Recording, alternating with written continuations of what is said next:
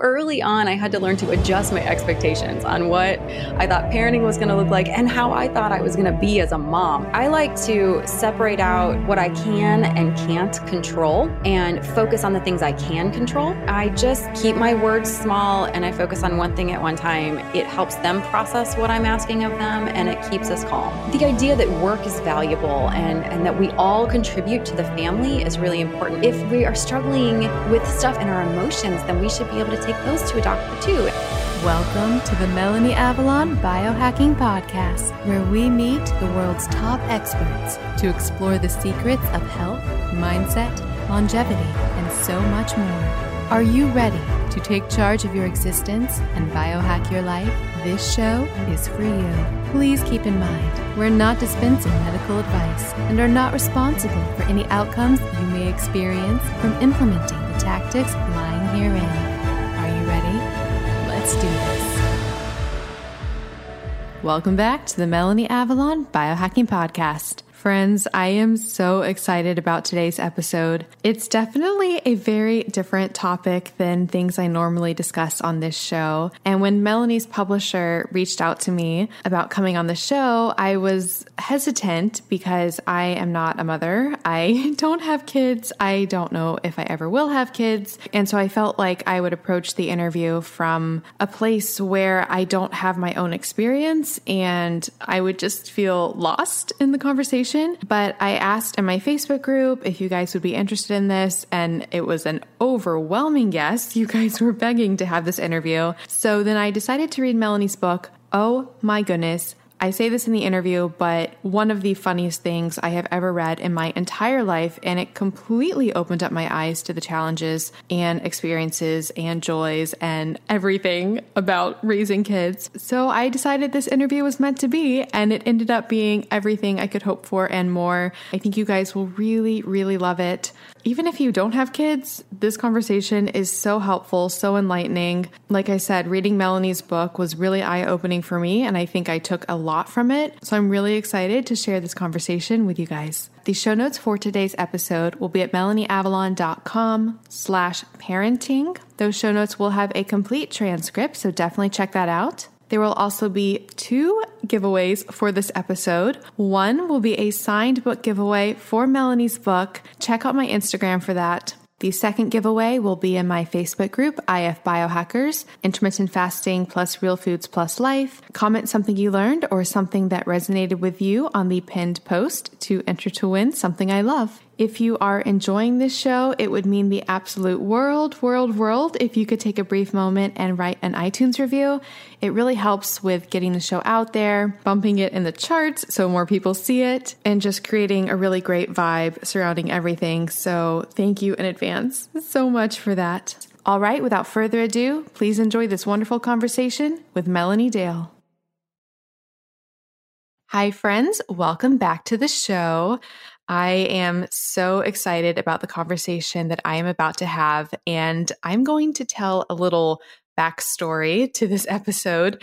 So it was either the agent or the publicist or somebody on this fabulous author's team reached out to me about her new book, which is about a topic that I am personally not that familiar with, which is parenting. So at first I wasn't really going to consider it, but then I decided to poll my audience and see if they would be interested in the topic. And the response that I got was overwhelmingly positive and excited. And listeners, you just wanted this episode so bad. And so I was like, okay, I'll read the book. So I read the book, which is Calm the Heck Down: How to Let Go and Lighten Up About Parenting. Okay, first of all, I honestly think it was the funniest thing I have read in the entirety of 2020. I mean that from the bottom of my heart. It was like hysterical. Second, so I am not personally a parent. I don't anticipate being a parent in my near future, but I feel like I learned so much about parenting, and it was really a mindset and approach that really, really resonated with me. And I think will really resonate and really help out listeners as well. So I'm just so excited and honored to have today's guest on the show, which is Melanie Dale. Melanie, thank you so much for being here. Melanie, thank you for having me. I know I've never interviewed a Melanie before. I'm like, is this what people with the name Jennifer always feel like? It's so exciting. That's so true. Sarah or Emily or wow. I feel like Melanie is actually a really rare name. I don't meet a lot of Melanies. I don't either. I meet just enough of them to be excited, but like it's pretty rare to encounter one out into the wild. So, hi. Hi. Actually, I have to ask you one more Melanie question. I'm named after Melanie in Gone with the Wind. Do you know who you're named after? Hello, like the famous Melanie. That went into part of it. And also, my mom said they went to school with a Melanie and she always liked the name. I personally like the name Melanie and have adopted it because it means like wearer of black and black darkness. And I wear a lot of black and I'm into like the macabre, so I feel like it fits. Wait, it means that? Like Mela, Mela is, yeah. This is so, I wear, like black is the only thing I wear. I am so excited. Okay, we are off to a great start. Yeah, like I'm super into gothic horror. And so whenever people ask me about it, I'm like, well, I kind of had to be. I mean, look at my name. I am too. Well, that was one of the things I read your book and I was like, I feel like I'm reading a book that I wrote. I don't know. Just so many things that you talked about, like Nancy Drew fangirl and Epcot and just so many things. But in any case, so for this episode, I think what I'm going to do is a lot of the content, even as me not being a parent, really, really resonated with me. And I would love to ask you questions about it. And then I also polled my audience for questions. So I have a lot of specific questions from listeners for you as well. So if you like, we can just see where it goes. Oh, yeah. Let's jump in. All right. So to start things off, for listeners who are not familiar with your work, because you're also the author of 4 other books, you're a staff writer for Coffee and Crumbs. Would you like to tell listeners a little bit about your personal story? I guess what brought you to writing and being an author, and particularly what made you decide to write a book about parenting, which you talk about in the beginning of the book. But if you'd like to tell listeners. Totally. So I have 3 kids from 3 different continents. And let me just break that down for you really fast. So I went through a long battle with infertility. And then at the end of that, finally had my son, Elliot, and he is 13 now.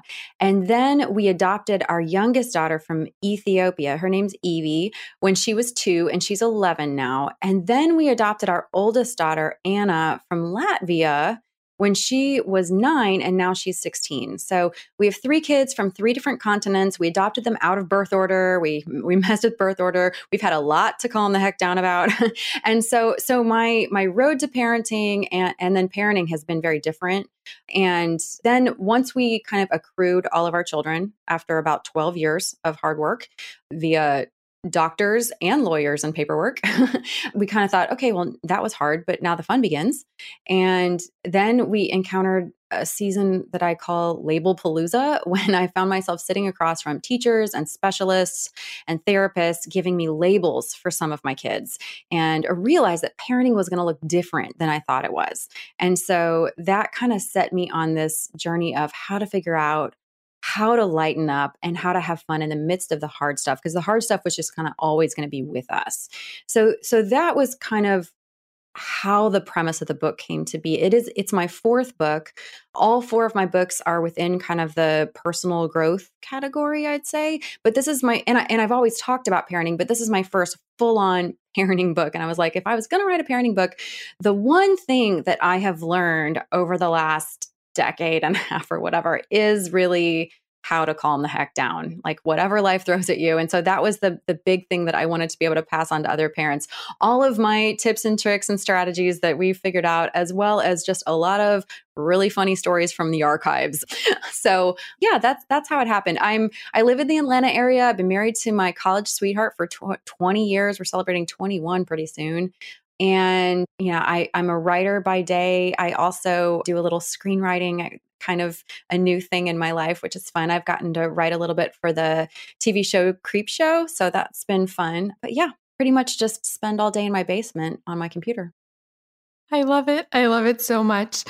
So it's funny because I obviously wasn't seeking out, I wasn't reading a lot of parenting books, and I wasn't looking for what would be the parenting book I would want to bring on this show.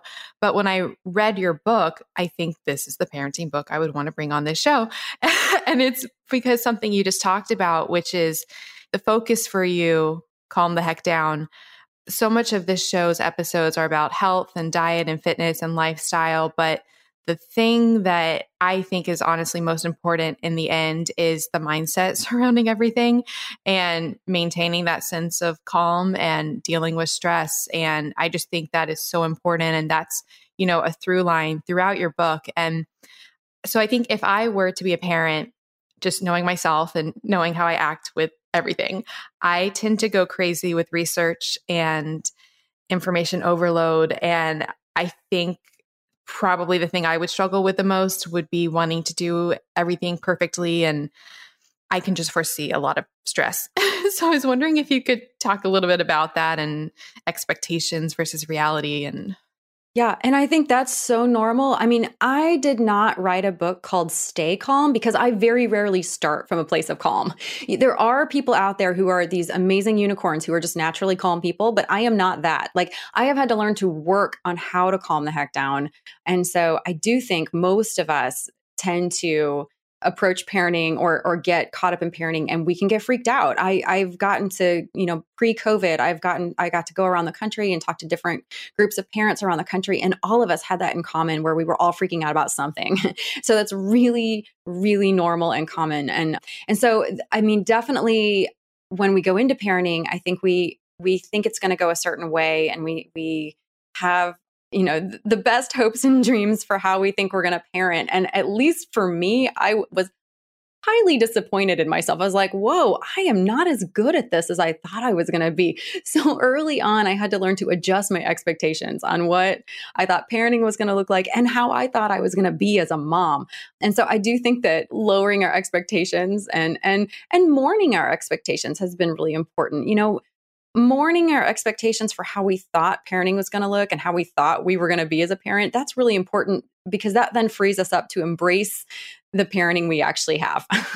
If you mourn the unicorn kids who never did anything wrong, you can mourn those fake children that never existed, and that frees you up to then absolutely love the incredible, unique kids that you actually have. I do think expectation management is a huge first step to figuring out how to calm down. so does that apply to absolutely everything, or are there certain non-negotiables when you're raising kids where it is really important to do things a certain way? Where should you focus on how, I don't like using the word perfect, but how perfectly you should be doing different things? Yeah, no, that's a great question. I definitely think, for each family, you have your non-negotiables. You have the things that aren't going to go away. I have some kids with some special needs, and there are certain things in our lives that are non-negotiables. We have to have them. And so what has really helped me is being able to let go of everything else. So those non-negotiables that are going to be your super important things, that's what you want to spend your time and attention and focus on. And you can let go of the other things that are maybe draining you that you don't actually have to have. So, and I think, parenting here in a pandemic now, that has been especially true of, the things that we have to have versus the things that we don't really have to worry about right now. That's been really big. I like to separate out what I can and can't control and focus on the things I can control. Because you can't control everything, especially as we've seen in the last year that there's so much out of our control. And if I focus on trying to control the things that I'll never be able to control, I'll drive myself bananas. Whereas if I focus on the things that I can control, then that frees me up to be able to be a little bit calmer and feel like I have things that I can do. For instance, as things were shutting down, I could not control whether or not my kids had their sports, their activities. I had no control over that. And it was really hard. The kids were looking to me like, what's going on with their lives? I had no answers. But what I could control was whether or not my kids got exercise. And so I began to let go of what I can't control. I can't control our city league soccer. I can't control the swim team, but I can control whether or not my kids get exercise. So all of a sudden I'm doing yoga with my youngest. I'm going on walks with my oldest. I'm making my middle child go on bike rides. So that allowed me to feel like there is some control. There are some things that we can work on, even when we're letting other stuff go. I love that so much. And that actually taps into two different questions that I had from listeners. You already touched on it. So like with your kids, have you found that you have to have different parenting styles for the different kids? So Deb, for example, she said, how do you balance different parenting styles, such as adapting the needs to meet ADHD kids versus being overly militaristic or being rigid? Have you found with your own kids that you have to have different parenting styles for the different types of kids? Absolutely. Yeah. I mean, I have three kids. They're not biologically related. They have very little in common. And I parent them each very differently. And I tell them that, like, hey, what I did for one of you, I may not do for the other one. I treat them all fairly. I treat them all equally, but I'm going to parent them differently because different tactics work for different kids. So I might have one kid who doesn't have a hard time getting the schoolwork done. And I might have another kid where schoolwork's got to be the first thing. And I've got to dangle that carrot to make sure they get it done. And that goes for privileges as well. Like some kids have the responsibility to be able to take on things earlier than others. Others need a little more time to develop before they can do the thing that they want to do. So whatever it is, I definitely think treating our kids, and really having individualized attention to each kid. That's true in the schools where kids have an individualized education plan sometimes. So I think it could be true in our homes as well, where we have individualized parenting plans if we need to, depending upon the needs of our kids. And my kids know that. And so we're really open about with them. Actually, that's so perfect because Deb's follow-up question, actually, I don't know, it might be the same Deb. It might have been a different Deb. Hi, Deb. I know. Hi, Deb or Debs. She was wondering about age-appropriate chores and age-appropriate activities for independence. She said, for example, riding a bike alone in the neighborhood or playing unattended in the yard or playing on the iPad unsupervised. One of the things I found really interesting in your book that ties into this was you did talk about our perception of safety today and how we feel like the world is less safe, but it's actually more safe. So that's a few different topics, but the age appropriate chores and activities, what are your thoughts on that? Yeah, I have in the book, I talk about the boomerang method. I basically look at parenting as treating my kids like boomerangs. That does not mean I'm throwing my children. But this idea when you have a boomerang and you throw it out and it comes back to you, and you toss it back out and it comes back to you. And so that is when I'm thinking about my kids and what they are ready for and what they're able to do. Maybe it's, riding their bike down the street. It applies to young children as well as once they get into the teen years. And so, they want to be able to ride their bike down the street. So you say, okay, we're going to try that. Go halfway, and can you get there and come back to me safely and on time? And so what I'm looking for with the boomerang is, are they going where they say they're going to go? Are they coming back when they say they're going to come back? And so whatever that is, whether it's riding your bike or for the teen years when I'm handing them the keys and I'm going, okay, are you going to go where you say you're going to go? Are you going to come back when you say you're going to come back? And so if the boomerang comes back and does great with that, then the next time maybe it's a little further. Maybe the next time it's a little further than that. And you treat each kid differently. So each boomerang is going to have a different trip, right? But if the boomerang takes a side trip or the boomerang doesn't come back, then that's when you need to tighten up and work on reestablishing trust, work on reestablishing responsibility. So whenever my kids are asking me for a privilege or an opportunity to do something, that's kind of what I'm in the back of my mind. Like, well, where are we with this boomerang? Like, have I been able to trust them in smaller things, or do we still need to work on the small things before we move to the big things? So that's what I would say about responsibilities. And then as for chores, I love chores. I don't personally like doing them, but I really love assigning them to my children. For sure. And I would say start the earlier, the better, because when kids are little, they don't even realize that it's like work that no one wants to do. Usually when little kids are happy to like help you sweep next to you, or if I hand them some of the plastic dishes from the top rack of the dishwasher and say, hey, go put those away in those drawers over there. So have, even when they're small, be teaching them how to do chores alongside you. I used to just like have my kids sort the laundry, like here are 60 different socks, practice matching them, so it's great. It teaches the little kids how to match. You get your socks sorted. That's a whole afternoon's activity right there sometimes. But then as the kids get older, you can increase the responsibility of what chores they have. And I break chores out into different categories. Some of the chores are just their standard daily or weekly chores that they're doing that they know they're responsible for. And then sometimes there's just like the drive-by chore, like, hey, you're standing there with nothing to do. I need help with this. My son is awesome at that. He's the kid who, like, if I come in from the grocery store, he's like, do you need help with those bags? And I'm like, okay, you're amazing. All right. Oh, way to butter me up. What do you need? Yes. The answer is yes. So, as they get older and stronger, they're able to do more. My son can now take out the garbage, and he's tall and he has big muscles and he can like lug these big bags, and it's awesome. And so just as the kids get older, you can entrust more to them. And a lot of times if they want something, if they want to go out with their friends or they want to have screen time or whatever it is, like you can sneak a chore in there first, like, hey, do this, this, and this. and then you can have what you want. We do chores every day around here, and then we have usually a little list on Saturday morning they have to get through. My kids do their own laundry. They've been doing their own laundry since really as soon as they're tall enough to reach the laundry, then they're doing their own laundry. And even before then, they might be helping me put the laundry away or helping me fold the laundry. I hate laundry, so the sooner I can get them to help out with their own clothes, the better. I love that. I love reframing it as fun. And even me thinking back on my childhood, I feel like the first time my mom taught me how to do different chores, it was always really exciting. It was like learning something new. And I loved how you said in the book that didn't you give one of your children for Christmas like a vacuum cleaner or something? A singing broom. I gave him I got a singing broom and dustbin for Christmas one year. He thought it was super cool. And so did I. I love that. It's incredible. Chores, and I will say we have like our standard ones, but then also if they need to earn extra money, like if they want to save up for something, then I have a whole list of chores and varying, amounts of money they can earn if they want extra money. So if they're like, there's a video game that they want, or they want to go get a new lip gloss or whatever it is, well, here's a list of chores to do, and then I'll pay you for that. So I think the idea that work is valuable and that we all contribute to the family is really important. So sometimes when things are not going well around here, because it is not perfect around here at all. We've learned everything in the book the hard way, you guys.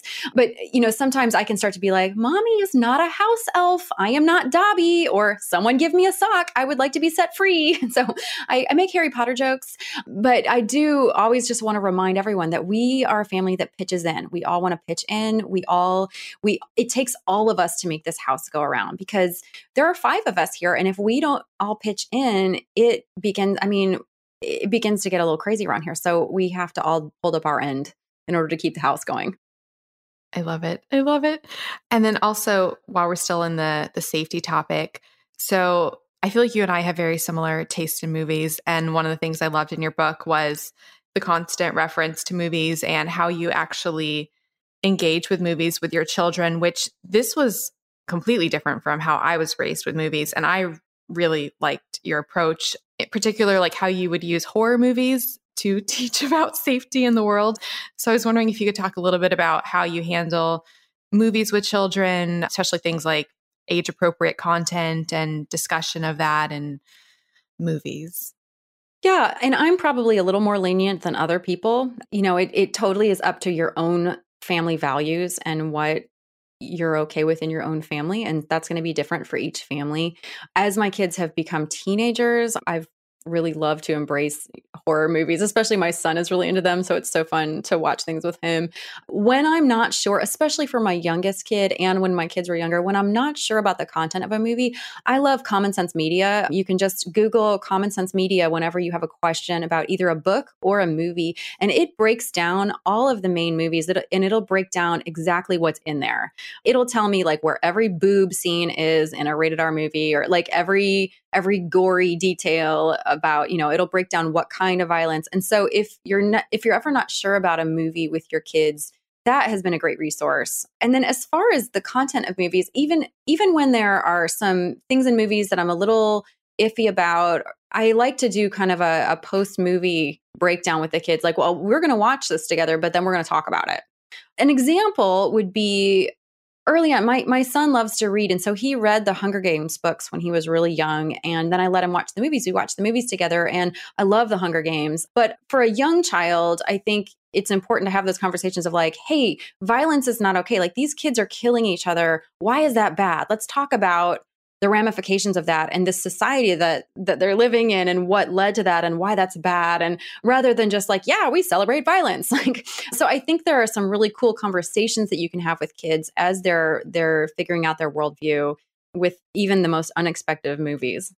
Hi, friends. Do you want to come hang out with me and Dave Asprey and so many other guests I've had on the show? You simply must come to the 10th annual Biohacking Conference. May 30th through June 1st in Dallas, Texas. And of course, I have a massive discount code for you guys. I went last year to the one in Orlando, and it was one of the most fun times of my entire life. I met and got to hang out with so many guests that I've had on the show.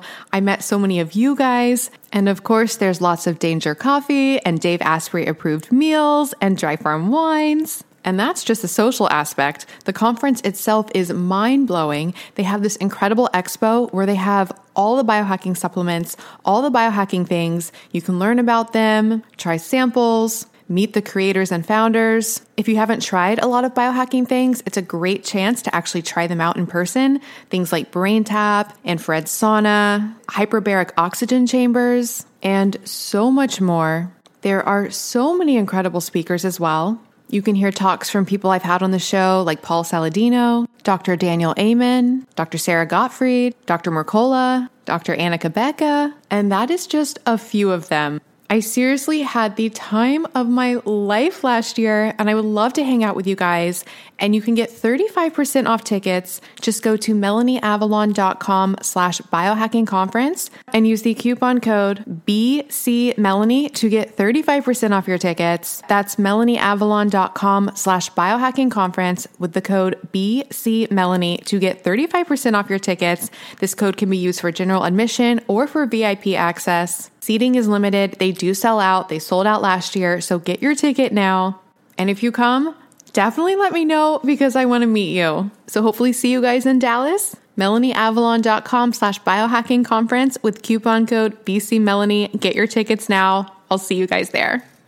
Friends, you guys know I love wine. Do you love wine? I've done a lot of research on wine, and I truly believe there are a myriad of health benefits. The longest lived populations drink wine. The polyphenols have a ton of potential health benefits, activating anti-aging sirtuins, potentially supporting our immunity, maybe even encouraging weight loss. Yep, it's actually not alcohol that makes people gain weight.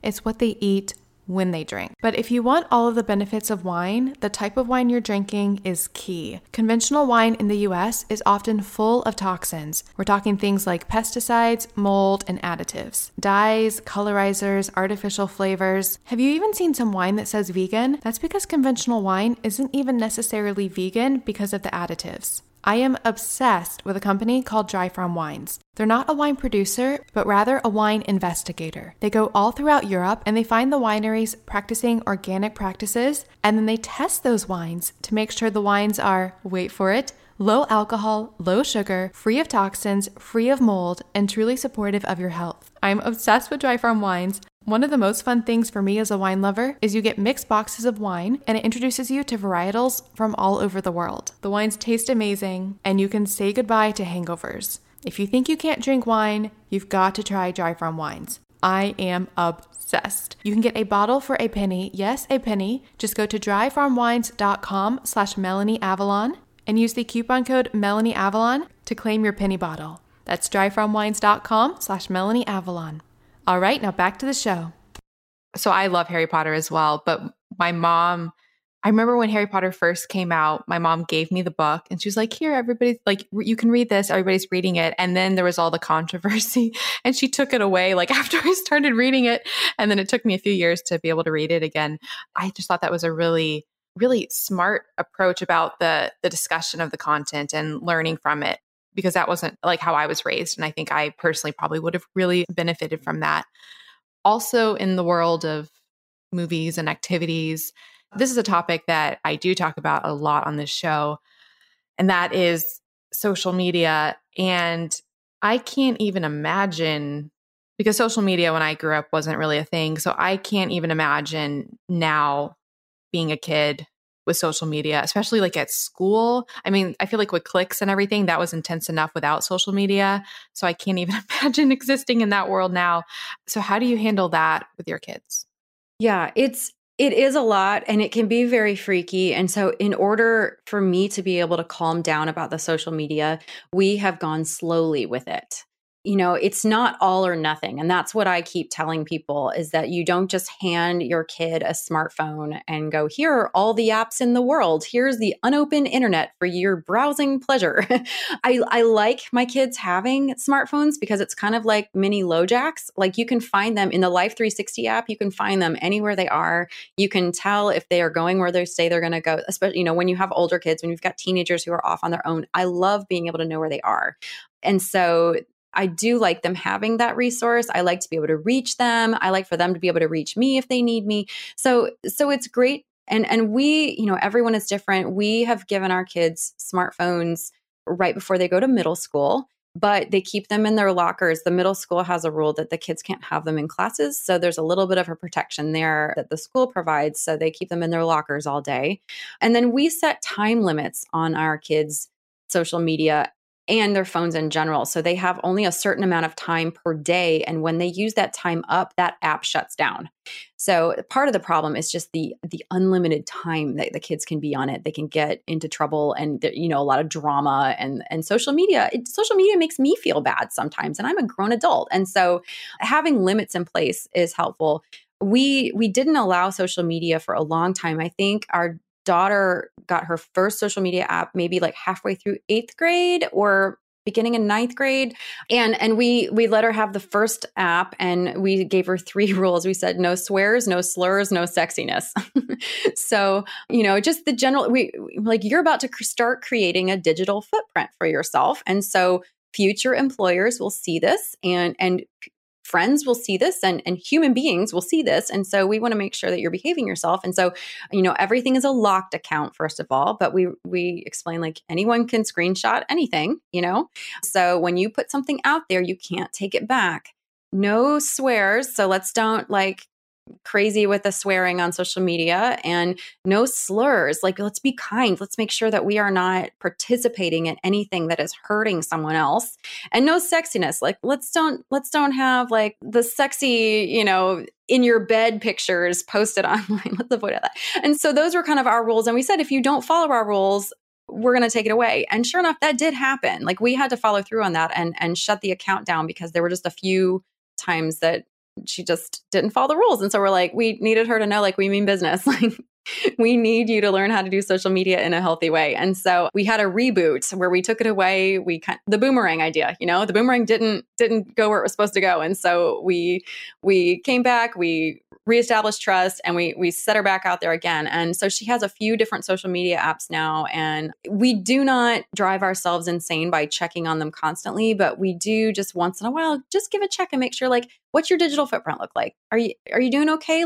Does this look okay out there? Are you putting out good things into the world rather than negative things into the world? So I would say it can be really scary, but it doesn't have to be. And you can go slowly and take it one app at a time. And each kid is going to be different. So again, if you're treating each kid a little differently, it just depends on when they are ready. And some kids might not be ready for a while. Yeah, that was one of the things I hadn't considered was the value of being able to track your kids wherever they are with the location, with the devices. You were speaking about the rules. In general, with rules, do you err on the side of more or less rules? I know you talk about simple rules in your book. Rules. Yeah, I generally, I try to focus on one thing at a time, especially when the kids are little. Focusing on one thing at a time helps them learn the one thing. So figure out what's the most important thing right now that we need to be working on and focus on that. That has been really beneficial for us. For instance, one of my kids is an arguer. And so it's obey the first time, obey the first time, obey the first time. And that is the thing that we say over and over again. And we keep our words short. Alex, my husband, and I, we're both really wordy people. We love to talk. We love to hear ourselves talk. We can get into lecture mode and just go on. And so we've tried to train ourselves to keep those words short, especially when they're younger, and just focus on tapes that you can repeat. So obey the first time is an example of that. And that just cues their brain oh, I'm not supposed to argue right now. I'm supposed to do the thing that mom just asked me to do. And then once they get that down, then you can kind of move on to the next thing. So I've noticed with my small children, and as my kids are now teenagers, I've noticed that when I'm throwing a ton of stuff at them, they short circuit and freak out on me. And so if I just keep my words small and I focus on one thing at one time, it helps them process what I'm asking of them and it keeps us calm. Also tying into that, as far as like words and the importance of this will make sense where you're putting the importance of things. I know for me personally, I feel like different families and parents often will emphasize like what are non-negotiables of things you should just never do. And for my family growing up, like the one thing that was just no, like you never ever do this was lie. I reflected on that a lot. And then I found it really interesting because you talked about the importance of not lying in the book. And I think that value, at least for me, is so important in how I see the world, because I think having that, even if it's like a white lie, like just lying is just a no. And I think honesty and trust is just so important. So I was wondering what your thoughts were on lying. Yeah, as the kids have gotten older, especially, we do tend to have more conversations rather than just hard and fast rules. We do have some rules, but we do try to just approach each kid and have conversations about whatever it is. And we tell them that lying is the worst thing you can do because that breaks the relationship. Now, my kids still lie. Like, unfortunately, it happens all the time. And in fact, one of my children just garnered themselves a worse punishment because they lied on top of the first thing that they did. Like, and this has happened several times where they do the thing and then they lie to try to get out of it. And then we catch them in that. And the punishment is so much worse than if they had just come clean to begin with. So we also really try to emphasize like your integrity is the most important thing. You're going to mess up. We're going to make mistakes, but we've got to come clean about it and admit it instead of trying to cover it up or lie about it. Deception is the worst. It's a work in progress here, I'll tell you. Like it definitely is a work in progress. And some kids, I think, are more wired to truthfulness than others. And, so for some, it doesn't take very much to get them to be truthful. And for others, it's a little bit more of a journey. That part just really, really resonated with me. And after this, I'm going to call my mom and be like, thank you, Mom, for always emphasizing that. And in fact, my kids are learning because there have been several times I've even noticed it there have been a few conversations in the last couple of weeks where I noticed like, they just came clean. Like they just admitted the mess up. And I go, okay, thank you for your honesty and we can move on. So when I do catch my kids being honest, I really try to acknowledge that like, awesome job being honest. I really appreciate your honesty. I know that was hard for you to admit and I'm so proud of you for doing it. I think we see in the world today. We just see how people react when they suspect they might be lied to. And I think it just goes back to the importance of what you just said, which is the relationship between people and the importance of a sense of integrity. When things are not going well, I have a lot of questions from listeners. For example, Megan, she just says she wants to know how to not flip out on my kids. Sarah says, especially right now when I am home all day, every day with my kids, how can I deal with the constant mess or clutter? I end up at my wit's end by 6 o'clock, which makes the evening not much fun. How do I help them feel loved? So what do you do when it just feels like a lot with kids? Yeah, it's okay to put yourself in timeout. Sometimes, especially because we've all been on top of each other for so long under really difficult circumstances, it's okay to put yourself in timeout. And so sometimes I just have to say, Mommy needs a timeout and just take a minute. And depending on how old your children is where that timeout can be. If they're little, they may still be clinging to your legs while that's happening. But if they're a little older, you can shut yourself in the bathroom for a few minutes. My kids are old enough that I can go actually take like a 30-minute bath and just stop and reboot and reset. Or if your kids are little, do that after they go to bed or during nap time. But I think we have to figure out how to say yes to ourselves. That's on a daily basis. That's not just like once a month or whatever, but how can you say yes to yourself every day? Something small that you can do for yourself to help manage your sanity and your emotions in the middle of all this, because it is challenging. There's an acronym I'll share with you, Melanie, that I've been doing since the beginning of the pandemic that has really helped me just stay. I struggle with feeling gracious towards the people in my home right now because we're all on top of each other and giving myself grace. And so my acronym is actually GRACE, and it stands for gratitude, read, adapt, create, and engage. And so it's just a 5-point thing that I run through every day for myself to make sure that I'm doing these 5 things. And that has helped me, I think, when I feel like I'm going to freak out. So with gratitude, like even in the midst of the hard things, when everything feels like it's falling apart, what are you grateful for? I actually did this morning. I was working out and I was really mad at one of my kids, like so mad at one of my kids. And I just started going, what am I grateful about with this child? What do I like about this child? Let's focus on the positive here as I'm ready to kill this child. So gratitude, what are you grateful for? Read rather than just doom scrolling all of the bad news every day. Let's make sure we're reading a good book as well. Adapt. Let's celebrate how we're adapting every day. There's a new way to adapt. I mean, I feel like every week I'm getting a new email from the schools telling me there's a new version of how we're doing school now. And that's been really challenging. And so there's lots to adapt to. And so I want to celebrate that. Create. I want to make sure I'm creating. For me, that's my writing time, but also sometimes it's trying a new recipe, doing something fun in the kitchen, whatever makes you happy with creating. And then engaging with our friends, engaging with maybe our neighbors, shouting across the yard, social distance, or a Zoom call with family, or whatever that looks like. Engage your community and serve people in need. And so those are some things that have helped me when I'm consistently doing that entire acronym on kind of a daily basis. That has helped me calm down a little bit in the midst of all of this hard stuff. I think we have to celebrate the wins with our families, that sometimes we can get really caught up in the losses, the struggles we're having with our kids, the struggles we're having to parent, the frustrations. And so I do want to make sure I'm taking time to celebrate the wins. And sometimes that happens around our dinner table where we go around and we're like, okay, what were the wins for the day? Like some people say like highs and lows, it's just what's working right now? What are some things to celebrate? Rather than thinking about, especially during this pandemic, rather than thinking like, this is going to be awesome, we're having an awesome year. Like I think we were all like, yay, 2021. And we're like, oh no, it's the same as 2020. Shoot. But yeah, I try to focus on collecting mental snapshots of happy moments rather than this is all going to be awesome or this is all going to be horrible. It's usually somewhere in between. And so whenever something, those moments where it might be chaos around you and everything's falling apart, but there's like that moment, maybe like one of your kids throws an arm around the other kid and they like side hug for a second. And I'm just like, click, mental snapshot. Like that was beautiful. Finding those happy moments, those mental snapshots. And I kind of like just create a bank in my mind. I think laughter makes us brave. Laughing is so important. And so I want to cultivate a home filled with laughter.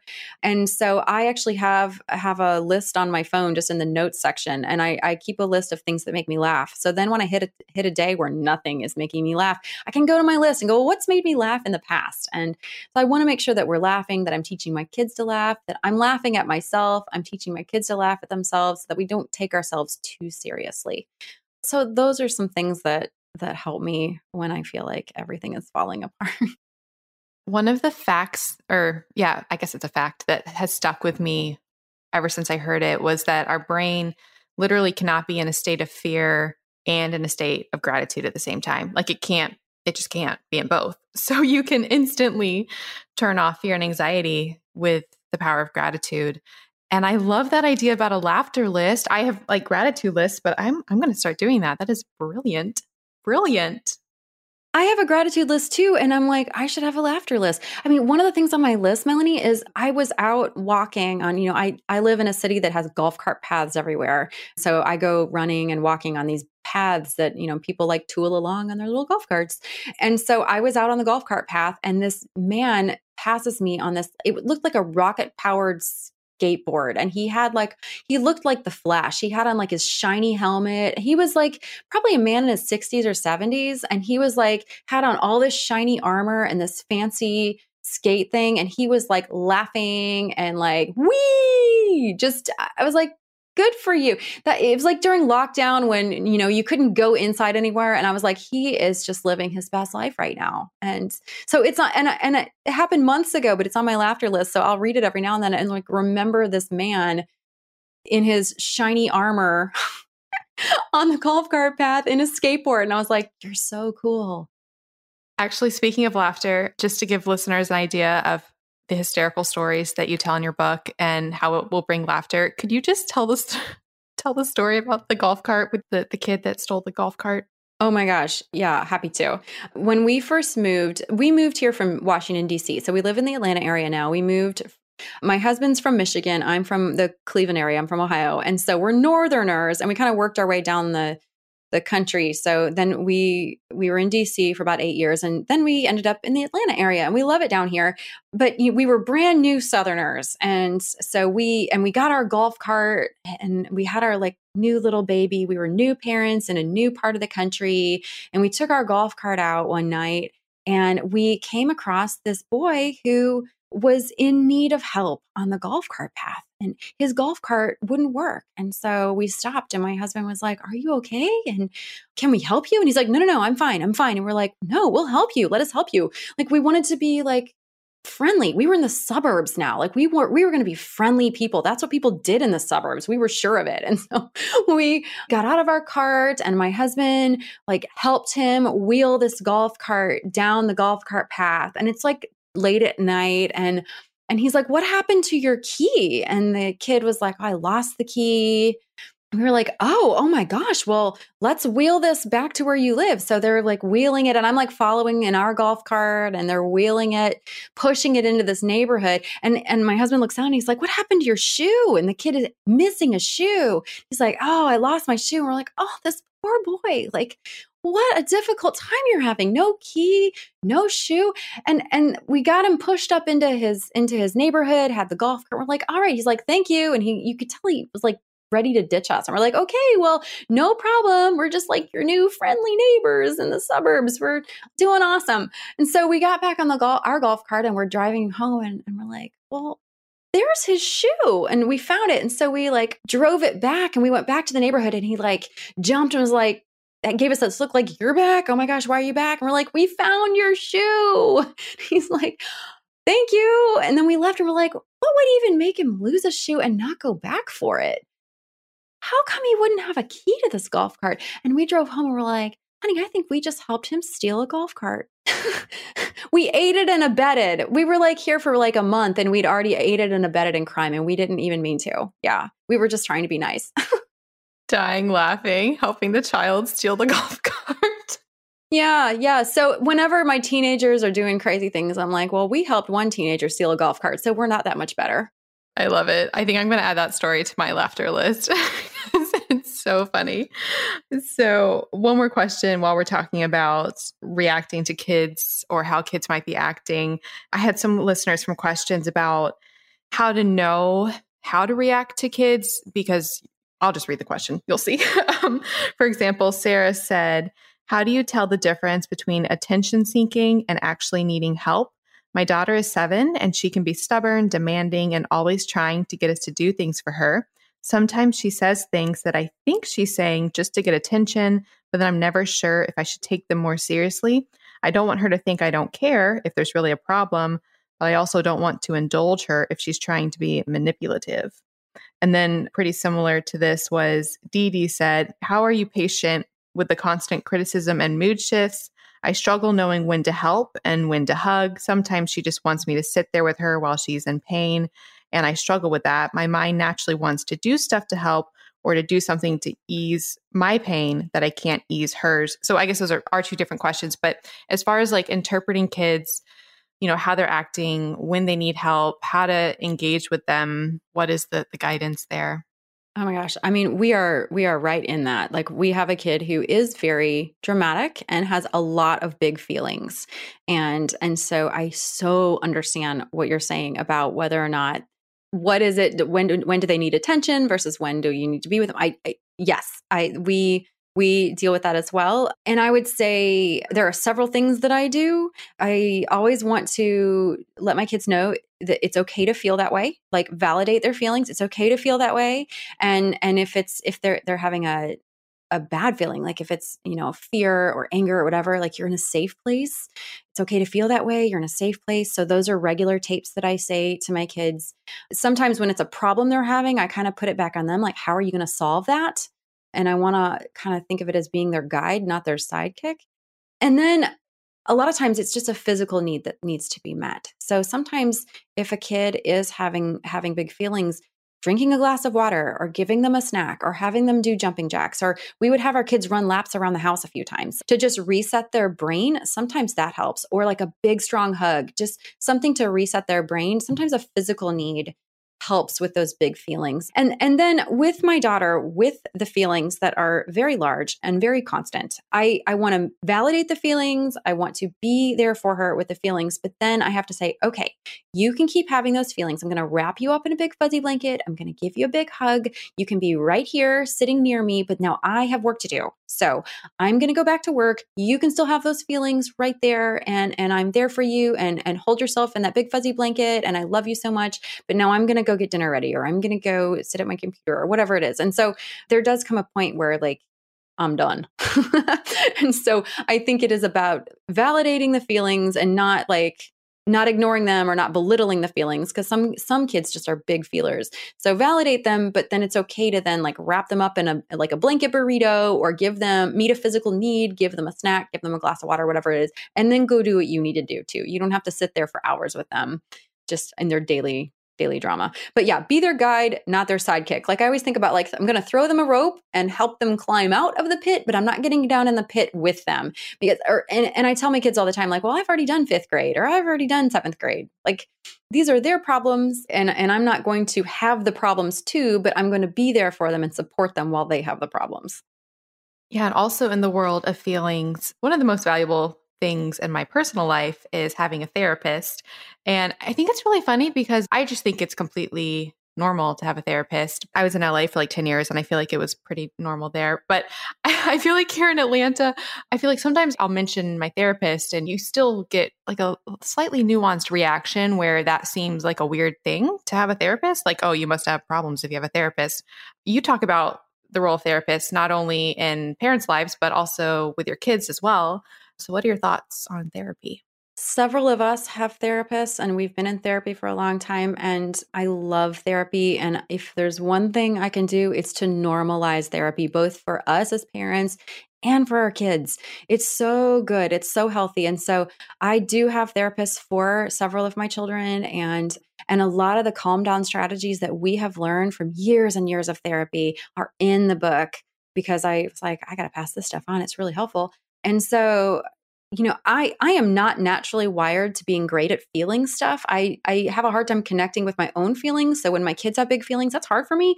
So therapy has been so invaluable, a safe place for them to go to process their feelings, for them to learn strategies for behaviors. It's been key. And then for me to go to my therapist and be able to just like let it all out there has been one of the most important things that we've done for our family.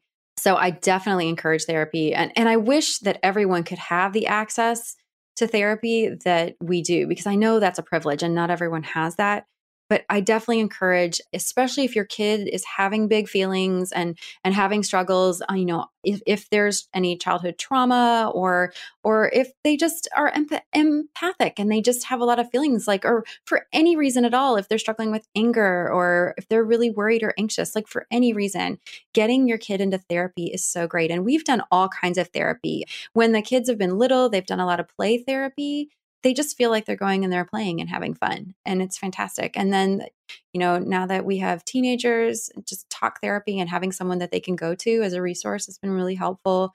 EMDR therapy has been really huge for several of us, which I'm not even going to try to explain it because I'm not a scientist, but EMDR, if you have any kind of trauma in your background that you need to process, that has been invaluable for us. So I highly recommend therapy. Yeah.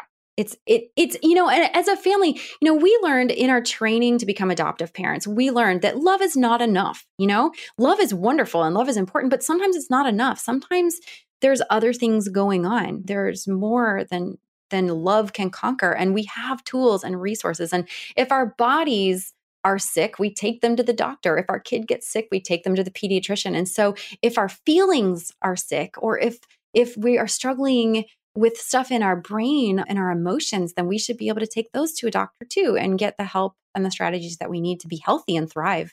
So I'm a big fan.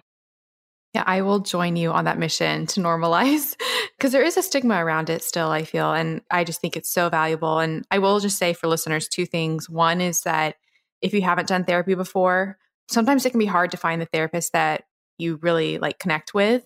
So if you have a not so ideal first therapy experience, keep looking until you find the therapist that works well with you. And also, if people haven't done therapy, it's often covered on a lot of insurance plans. People might not realize that. So I worked hard to find therapists within our insurance, and I mean, that's a privilege, and we are very grateful for that, for sure. It's great. Therapy is good. also in that world, one of the things I work on a lot with my own therapist is body image and like being a female and body image. How do you handle, because I love what all you were saying about, especially when it comes to raising girls. And I think there's such a complicated relationship that girls often have with their bodies. And how do you feel about, telling girls that they're pretty, or I just feel like there's a lot there. I definitely feel like sometimes if I read all the blogs and I mean, I started as a blogger. I love blogs, but like if I read all of them, I can feel like I can't say anything because it'll be like, don't tell a girl she's beautiful. Don't, I'm like, but shoot. And I'll be afraid to say anything. And so I think there's a balance. I mean, my girls want to know that they're beautiful. My girls want to hear that. They ask me, Mommy, am I pretty? Mommy, am I beautiful? I obviously want to validate them and tell them they're beautiful. I just don't want to stop there. I also want to ask them, what books are you reading? And, I want to develop their minds as well. And you're not just beautiful. You have all these other things too. So I think maybe rather than an either or, it's a both and. And with body image, I've really focused from when the girls were little till now is on, rather than the shape that you are, focusing on being strong and healthy. I am not biologically related to my girls. All three of us have very different body types. And so I don't want to focus on one body type being better or worse than another body type. I just want to focus on, are you strong? Are you healthy? You're getting so strong, rather than like, you're so big. No, you're so strong and you're so healthy. Or rather than, you're so little. Are you strong? Are you eating healthy foods? Are you drinking enough water? I have a teen and a tween girl now, and body image is a whole thing. And even when they are talking about things that they're seeing on Instagram or on TV or whatever, I really want to be careful and teach my kids no fat shaming. Like, so if anybody snickers about the way someone looks, like that, we process that and go, here's why that's not okay.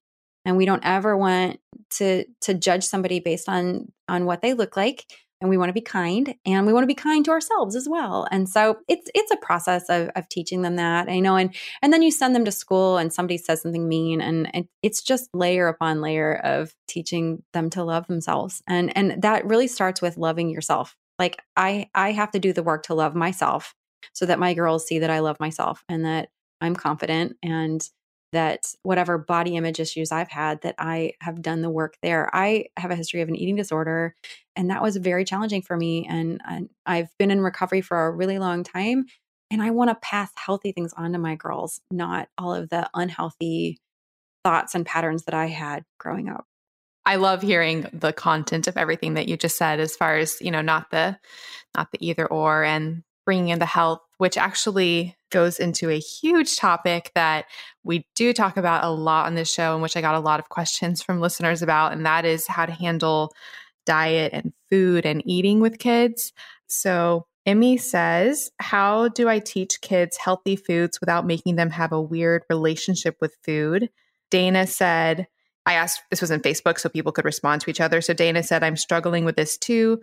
My 8-year-old daughter is 20 pounds overweight, and I'm trying to teach her about health and good eating habits without giving her a complex about her weight or body.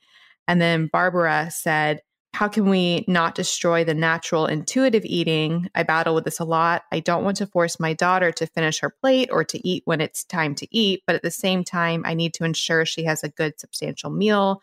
Where is the balance? Do you have any tips? It is challenging. We've tried a whole lot of different things here. And so that's a struggle for so many people, and us included. One thing that I have tried to do, my kids want to snack all the time. And I try not to limit the snacking, but I try to swap out what the snacks are, if that makes sense. So no foods are bad. And so we eat sugar and we eat dessert and ice cream and carbs, but I also want to make sure the kids are eating protein and vegetables and fruit. And for us, it's really more about balance than about one is bad and one is good. And so I tend to preach everything in moderation around here and teaching my kids that. And because my kids are all different, some of them struggle with that and some of them do not. And so everything in moderation. And I say that except for murder and heroin, which those things should just probably be avoided in general. But everything in moderation. And so, and my kids hear me say that all the time. And that goes for even the way that like Alex and I model alcohol, like that everything in moderation and, for when they're of age. And so they see us doing everything in moderation where like I might have a little chocolate, but I'm not going to eat like the entire bag of chocolate. And so if I have a kid who's snacking a whole lot, I'm like, that's great. You've had a good amount of carbs. Now I need you to get a veggie. And so like I make sure that I'm stocking things like we've got a lot of like grilled chicken and a lot of carrot sticks and a lot of apples and bananas and just always making sure that they have a lot of options that they can grab and munch on. So it's not just all going to, because I have a kid who would just only eat crackers all day long. And that's not healthy because you need protein and fruits and veggies. And so I guess the main things is teaching everything in moderation and having a variety of things. Crackers are great, but you've had some crackers, so now let's also have carrots, or let's also have an apple. Or, hey, I love that you're going to have a cookie. Those are delicious. You should totally do that. Before you have a cookie, I need you to eat this chicken strip. Like let's get some protein in there so that you don't get a tummy ache. And then the other thing that I've done that I think has helped my kids start to take ownership of their own choices as they got older is that I have them really check in with their bodies. Like, oh, you say your tummy hurts? Well, tell me what you've eaten over the last couple of hours. Well, that might be why your stomach hurts right now. So helping them be little investigators of how food and their relationship to food affects their body so that helps them then and be empowered to start making choices for themselves. I've really seen that in my son, especially. He's a swimmer. He's a really good swimmer. And so he has these really big workouts that he has to do. And he was eating a whole lot of like dairy and all kinds of stuff right before workouts and then like getting so sick during his workouts. And so he kind of figured out like, I got to lay off of this stuff. And so he has changed up his diet based on how his body was feeling. And I just kind of got to provide the assist and buy him what he needed to make sure that he was running healthy. So anyway, I hope that helps. Yeah, it does. And so when I have contemplated, if I ever were to have children, it's something I've thought a lot about just because I personally follow like I do a whole foods paleo type diet and I react really strongly to foods. And I feel, you already touched on this, I feel really strongly about not attaching morality to food at all. Like I think that's a really slippery path and it gives food just really negative connotations and fear. I mean, that's how I ended up anorexic because every food, there was a rule against it. And I realized there were no foods that I could eat then. Like I was like, well, apparently all the foods are bad. So I'll just stop eating them. And so, yeah, I don't ever want people to feel like any food is bad. Hi, friends. One of the most valuable things that I do every single night of my life is my infrared sauna session. The brand that I use is Sunlighten. I did a lot of research on infrared saunas before deciding on them. Their saunas are so high quality, they're low EMF, and what I really love is they have a solo unit. That's what I have, and it's really great if you live in a small apartment, might be moving. It's just really an amazing investment, and they have incredible deals and offers on it right now. You can actually get up to $200 off with the code Melanie Avalon, or if you're talking to a rep, just tell them that I sent you. And like I said, that will be up to $200 off, and that will also get you $99 shipping. Normally the shipping is like $600.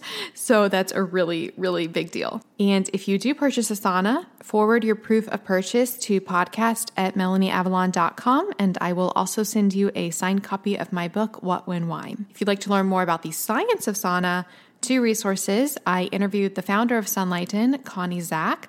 I'll put a link to that in the show notes. And then I also recently did an epic blog post all about the science of sauna. We'll also put that in the show notes. All right, now back to the show.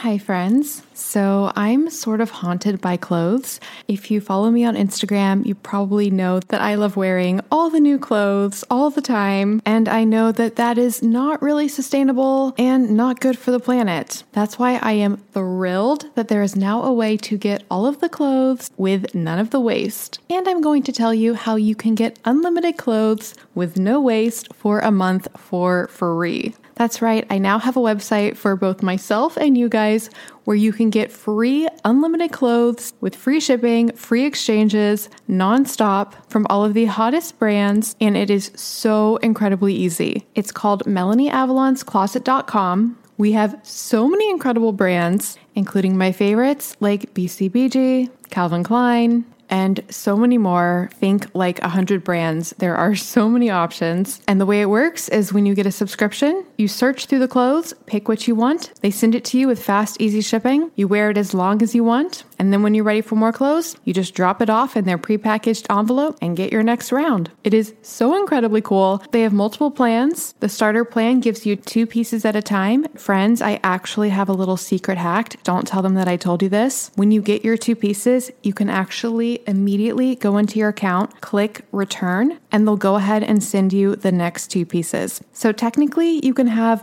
4 pieces at a time. You also have a cool virtual closet that you can keep stocked with everything you eventually want to order, so you never miss out. And if you really like something and want to keep it, you can opt to buy it at a massively discounted price. Friends, I'm obsessed. This is finally the answer to wearing all the clothes all the time with none of the waste.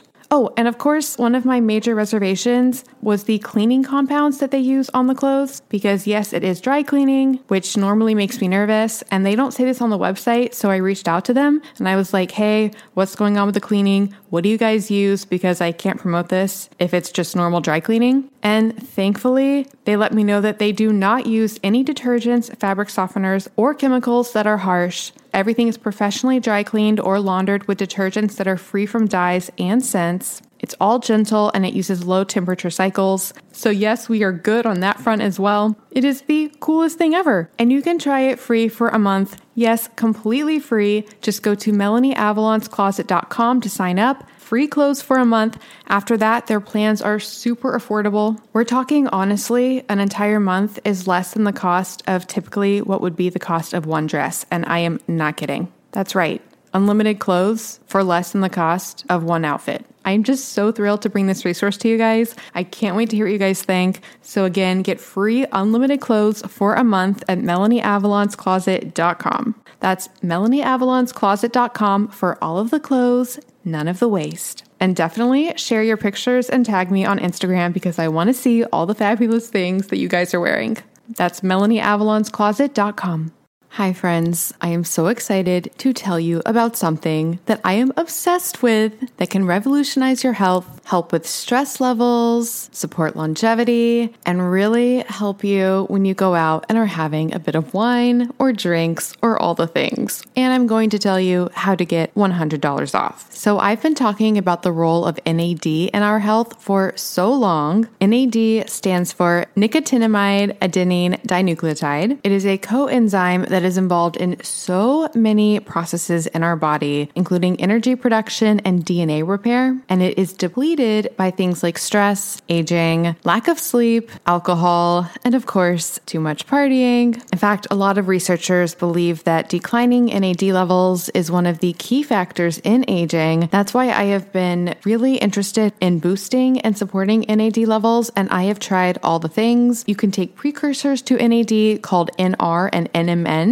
I still take NMN. However, I am much more allured by directly giving your body NAD. And historically, the most common way to do that is accessible to people was through NAD IVs and NAD shots. I actually never did an NAD IV for a few reasons. One, they are extraordinarily expensive. Two, I've been doing the shots, which I liked because they were easy to do. That said, they always made me feel a little bit unwell right afterwards. And I've heard that the IV makes a lot of people feel unwell. So if the shots were making me feel unwell and that was going into the muscle first as like a barrier, I can't even imagine what putting it straight into my bloodstream would have done. Plus with the IVs, you have to sit there for potentially hours. So basically IVs were a no-go for me. So like I said, I was doing the shots, but I was like, I wish there was an easier way to do this. Then a company called Ion Layer reached out to me.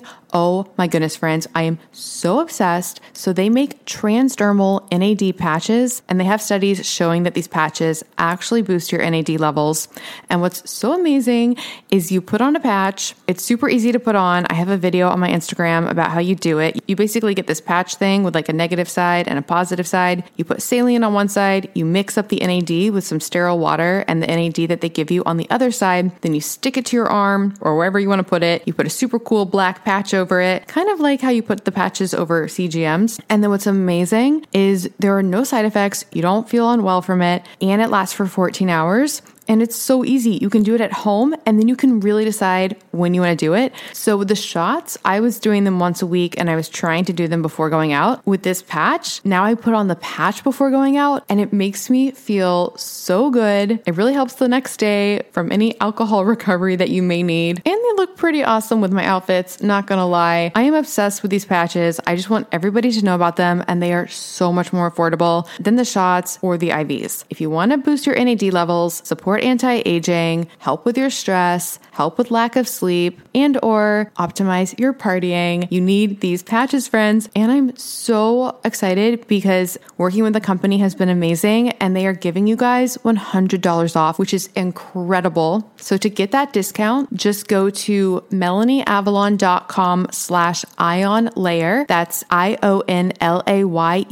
and use the coupon code MelanieAvalon to get $100 off your first order. I cannot recommend these enough. I'm going to use them for the unforeseeable future, probably for the rest of my life. It's literally just become part of my arsenal now. Like when I'm getting ready to go out, usually once a week, put on my NAD patch. And even if I don't go out that week, I still like to do one once weekly. Oh, P.S. They're also amazing for traveling. You guys know I'm not a big traveler. I've been doing more traveling recently, and I wear these on the plane, there and back. Game changer. Although it's really fun at TSA, especially because I already opt out and don't go through the scanner thing. So they already are suspicious. And then they're like, what's that on your arm? And I'm like, it's NAD. And then they're like, what's that? And then I'm like, it's a coenzyme in your body that's involved in a lot of metabolic processes and energy production and DNA repair. And then they just look at me really weird, but it's fine. It's totally fine. So again, that's melanieavalon.com/ionlayer to get $100 off your Ion Layer kit. It comes with 6 patches, totally the way to go for boosting NAD levels. And I cannot recommend it enough. melanieavalon.com/ionlayer with the coupon code MelanieAvalon for $100 off. 100%. And when I've thought about it, I was like, I think this is what I would do if I had kids. And I love the moderation idea. And I also think that a lot of my listeners, some of them might feel more strongly about not even providing access, at least within the home, to certain foods. So say a person does feel really strongly about certain foods being inflammatory.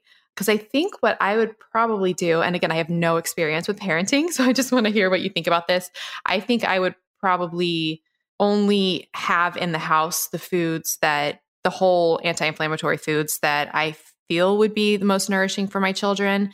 But then I wouldn't have rules about they can't have these foods, outside of the house. I don't know how you feel about that. Yeah, we all have trigger foods. I have a kid who Nutella was the trigger food. And there was once that jar was open, they weren't stopping until they were at the bottom of that jar. And so I just stopped buying Nutella because I was like, that's easy. I'm putting the trigger food right there. And then they feel sick to their stomach. Like there's no reason for me. I'm like enabling their pain right now. It's horrible. So yeah, like there are things that, and then occasionally I would buy the little mini Nutella cup as like a treat that I would send in a lunch or something, rather than like, here's the whole jar and I expect you to just regulate yourself. No, like for sure. I think we can save our kids from themselves.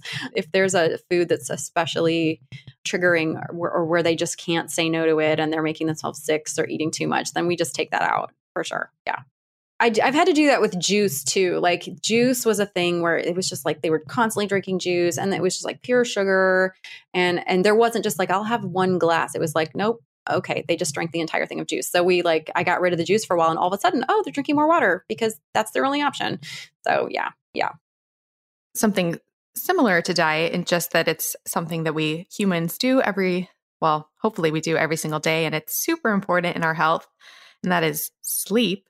So sleep both for the kids and for the parents. Deb, this must be the same Deb. She must have had a lot of questions. She wanted to know about bedtime for sleep resistant kids, but then also for herself. How does she get me time and still get enough sleep? Dorothy wanted to know if you had any thoughts on sleep training, pros and cons to that. Sleep. Do you sleep? Yeah, I actually, I mean, I'm like perimenopause, so I don't sleep at all. Like it's a mess. Women in their 40s, good times. No, okay, for my kids, once they learn to read and we're reading books on their own, my rule of thumb is you don't have to sleep. I'm not going to make you sleep, but you do have to be in your room quiet and you can read until you fall asleep. And that cut out the bedtime fighting. And most of the time I would come in later and find my kid with a book like planted on their face asleep.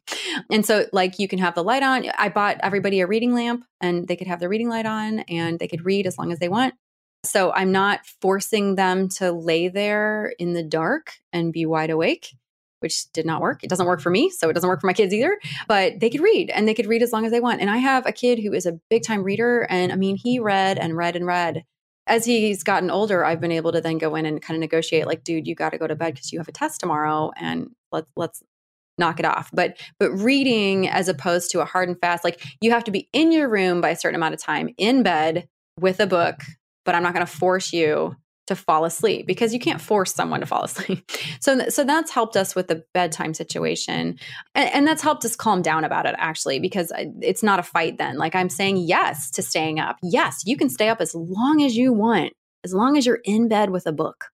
And if you get out of bed and you're bothering me while I'm having time with daddy, then no, we're turning that light off. And that has been really effective for all of my kids.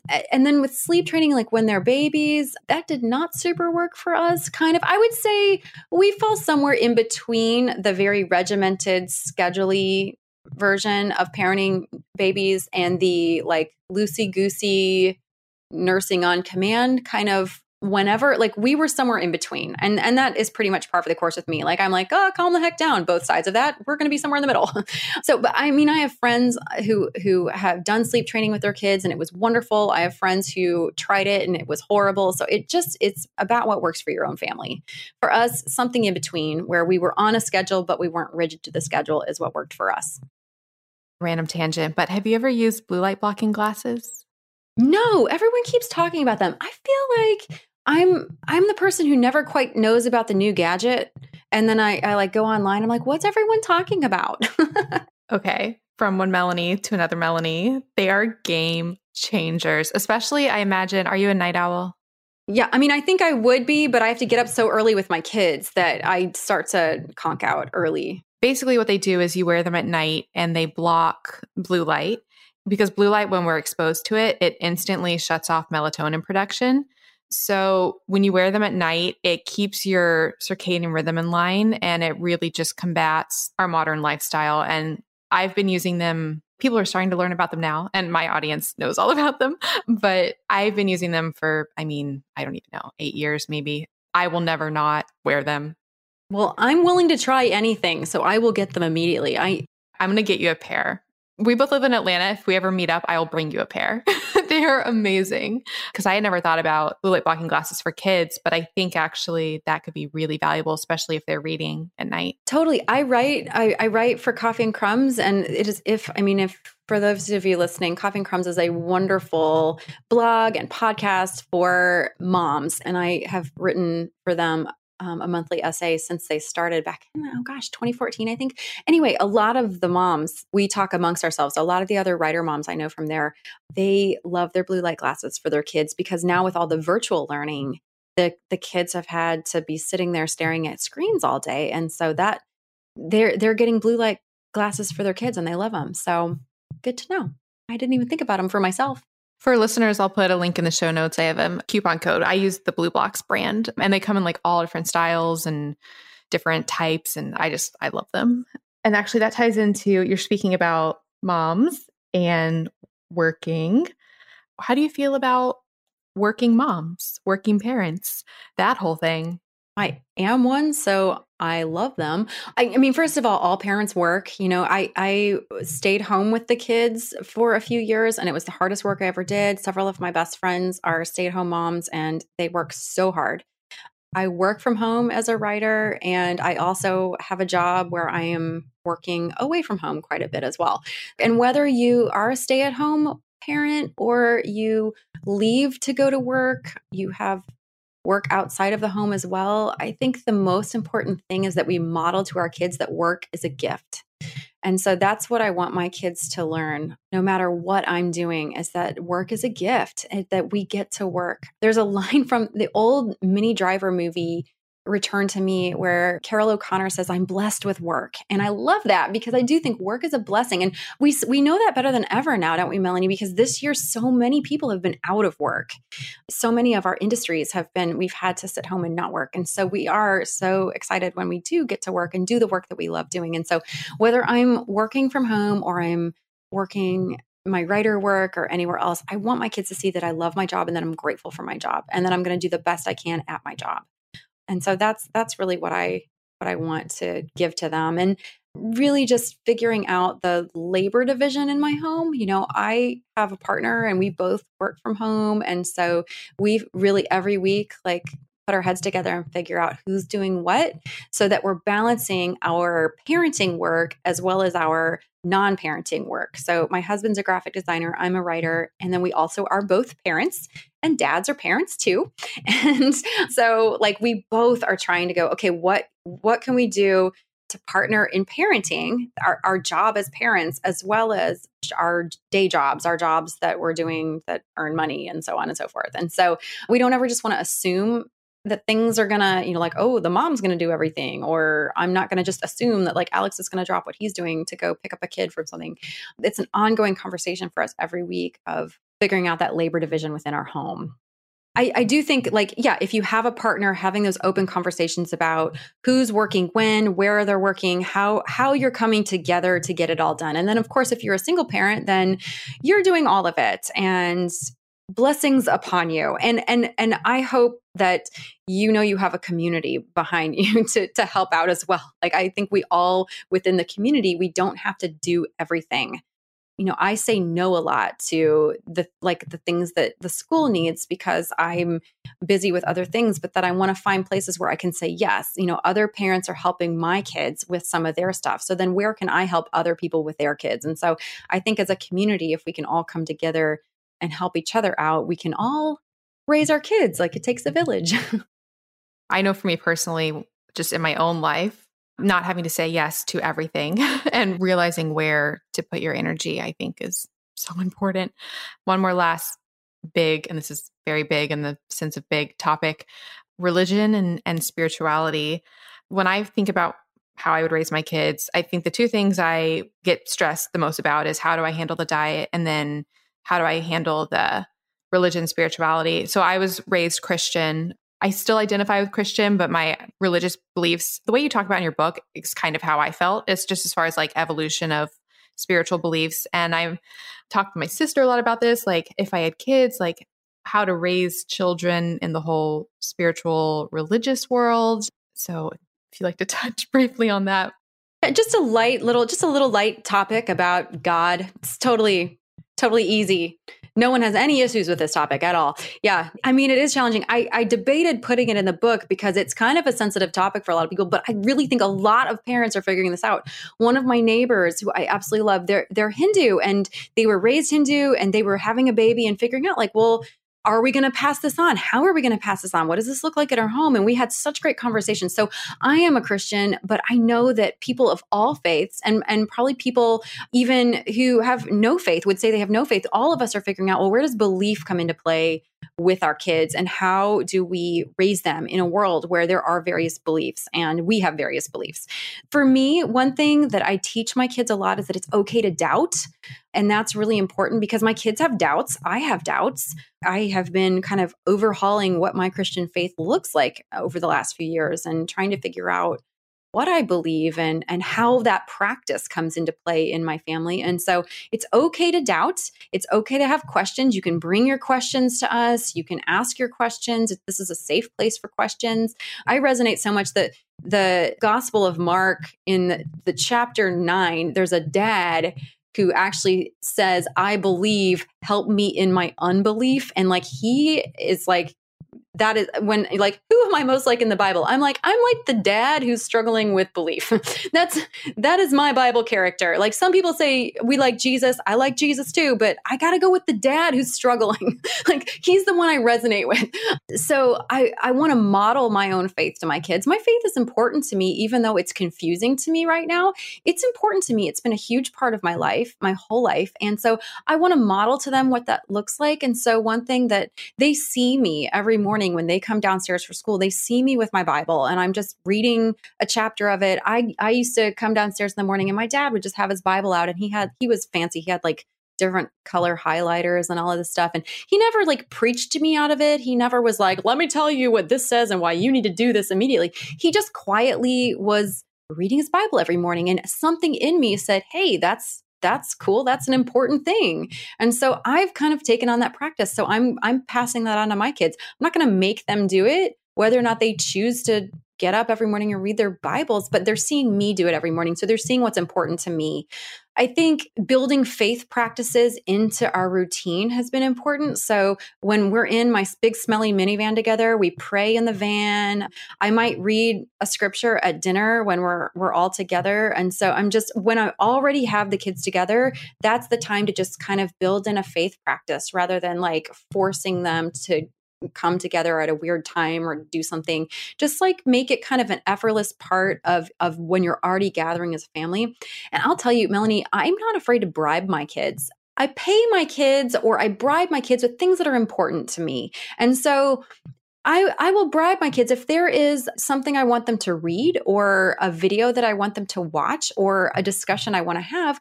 I am not afraid to be like, hey, we're having ice cream for dinner and we're going to watch this little video while we do it. Or, hey, I would love for you to read the Gospel of John and I will pay you $10 to do it, or whatever that is. I just, especially as the kids get older, they're like, what's in it for me? And I'm like, let me tell you what's in it for you. I'll pay you $20 to read this book right here and then to have a discussion about it. I'm not going to force you to believe what it says, but I would like to interact with you about the contents of this book, whatever it is. And I've done that several times because I want to put things in front of them and go, hey, this is important to me. I am willing to compensate you for your time. And I want to have a discussion about it. And you can choose whatever you choose. I'm not going to be like overly adamant or get red in the face about it, but it's important to me. And here's why. And so I've had really good conversations with the kids through things like that. And then finally, the thing that I'll share that's been helpful is to ask for help. I mean, we are not enough for our kids. And that is hard to say and it's hard to admit, but it's true. I mean, were your parents enough for you? Like, I needed other people in my life besides just my parents. When each of my kids turned 13, I had a little gathering with other adults, and I had each adult who was important. These were aunts and uncles and grandmother and grandfather and some key neighbors and people who my kids knew. I had them all write letters to my kids saying like life advice or encouragement for them as they move into the teen years, and letting them know some of these people like shared their cell phone numbers and said, you call me if you need me. If you can't tell your parents something, call me. Or if you're ever wrestling with something, I'm here for you. And so we've done that with 2 of our kids now. We have 1 kid left to do this with here. And here is just a big binder filled with letters from people who love you, who are resources for you. And as you encounter things and as you doubt and as you're struggling, whether it's with your faith or it's with people at school or a boyfriend, girlfriend, or whatever it is, you have all of these people in your life who love you, who care about you. They're safe people for you. And if you don't feel like talking to me and dad about it, these are your people. So you're not alone. And so we want to just give our kids as much help as possible. And frankly, sometimes I'm out of prayers. I mean, for those of us who are just boots on the ground parenting right now, sometimes my prayers come out more as like guttural moans while I'm like finished putting my kids to bed, like, amen. And so sometimes I reach out to like the grandmother, the person who is great at praying, who has more bandwidth right now in that area, and be like, hey, can you pray about this particular thing right now? And so it's okay to ask for help spiritually. It's okay to ask for help in general, frankly. But those are a few things that have helped me when it comes to lightening up about belief, lightening up about passing it on to my kids. I don't think it has to be this thing that we freak out about, But I think it is okay also to admit like, this is important to me. And so I'm going to do what I can to teach my kids something that's important to me, but then I'm going to relax about the results and not freak out if they don't agree with everything I say by the time they're 8. It's so incredible and so beautiful. And I just think a really wonderful mindset to have surrounding all of it. That actually brings me to my last question that I ask every single guest on this show and brings everything full circle. And it just speaks to why I think mindset is so important surrounding everything. And that is, what is something that you're grateful for? What I'm grateful for right now, I want to say the vaccine's coming. Get me out of my home. Honestly, after this year, I am so grateful for, and I get kind of just weepy thinking about it, like the frontline workers and the scientists and the doctors and nurses and medical staff, the people who have kept us going, the people stocking the grocery store shelves. Like sometimes it just hits me with how hard people have been working this year to keep the wheels on this thing called life. And I'm really grateful. I'm grateful for, I have a handful of neighbors who we socially distance around a fire pit every Saturday night. I call it Church of the Fire Pit. And we get together, usually we're drinking some kind of bourbon and like just, we sit far apart and we just share about our day and we maybe moan about our kids a little bit and we encourage each other and we laugh ridiculously. We share the latest memes and YouTube things that have been hilarious. It makes me feel normal and it makes me feel like we're going to get through this. And so I'm really grateful for my neighbors who I just sit distanced from and hang out with and feel like it's going to be okay. I love it. It's wonderful. I'm so grateful for your work, Melanie, your book. Listeners, if you are at all a parent, thinking of becoming a parent, this is the book that you want to get. Again, it's called Calm the Heck Down. I'll put links to everything in the show notes. How can listeners best follow your work? The book's available anywhere books are sold. And I have a website. You can get to it by melaniedale.com. And yeah, of the social medias, I tend to hang out on Instagram the most, Melanie R. Dale. So I'd love to connect with anybody who wants to. Awesome. Well, again, it'll all be in the show notes. I really, really enjoyed this, Melanie. I was so nervous going into it because I was like, I don't have any experience in any of this, but your book was just amazing. And I think you're doing really amazing things. And I thoroughly enjoyed this. And I know my listeners are going to love it. So I'm really, really excited. Well, thanks for having me, Melanie. It's so cool to talk to you. And I really enjoyed this. Awesome. Well, I will talk to you again in the future. Okay. Bye. Thank you so much for listening to the Melanie Avalon Biohacking Podcast. For more information, you can check out my book, What When Wine? Lose Weight and Feel Great with Paleo-Style Meals, Intermittent Fasting, and Wine, as well as my blog, melanieavalon.com. Feel free to contact me at podcast@melanieavalon.com. And always remember, you got this.